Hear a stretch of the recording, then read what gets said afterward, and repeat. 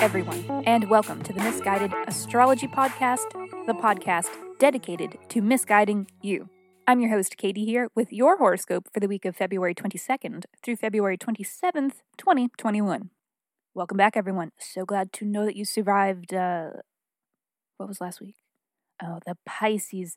The sun moving into Pisces. Actually pretty sweet and not much to be having to survive. Not a very survivalist situation, but your dreams were likely hyper vivid. And for some of you, this can be quite traumatizing, especially if they are like anxiety dreams. That's totally something to be survived from last week.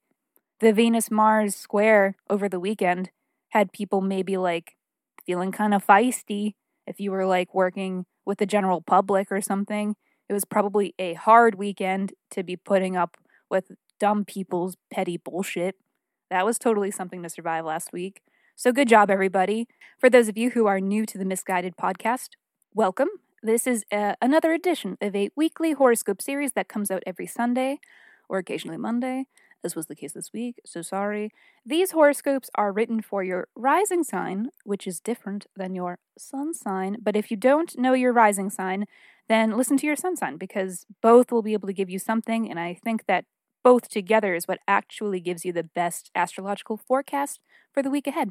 Also, if you review us on iTunes or share our podcast with friends, let us know and we'll send you an in-depth birth chart report. Email us at misguided, guidedastrology @gmail.com, or message us on IG. We are Misguided Astrology there, and just keep us posted.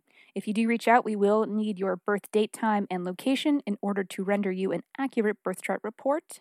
Also, follow us on Insta for updates on the podcast and for a birthday a day birthday astrology.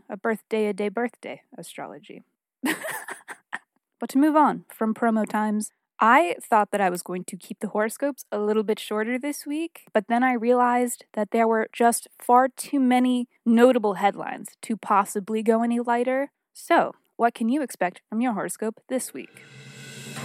Up first on the hour, the destruction of a Mercury retrograde that leveled us. And I mean absolutely kicked the ever-loving shit out of us. The worst seems to be over. But are we out of the woods yet? Is it Valentine's Day again? Or is this a Venus entering Pisces? More on that middle of the hour. And who are these creatures emerging from their hibernation? The answer? You. But who gave you permission? The news hour begins now. This is your weekly horoscope. Cancer. The Mercury Gatorade is over as of Saturday, so I thought that we could take a look at its station direct in your 8th house. And I know what you're thinking.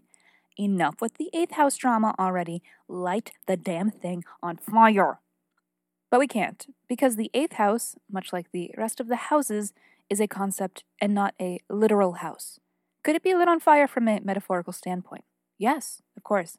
But I think that is what just happened when there were 5 astral bodies located there simultaneously. Now comes the process of putting these fires out via synthesis and integration, and making sense of the experiences that you've had throughout the retrograde. Mercury stationing direct is here to help. The Mercury retrograde may have pulled your shared resources, social rituals, finances, and regeneration into question in ways both large and small. The 8th house is kind of a wild card, as it covers topics that range from marriage to and moving in with someone to death and loss, or suddenly coming into money, even surgery. So during the retrograde, you were overextended in one of these areas.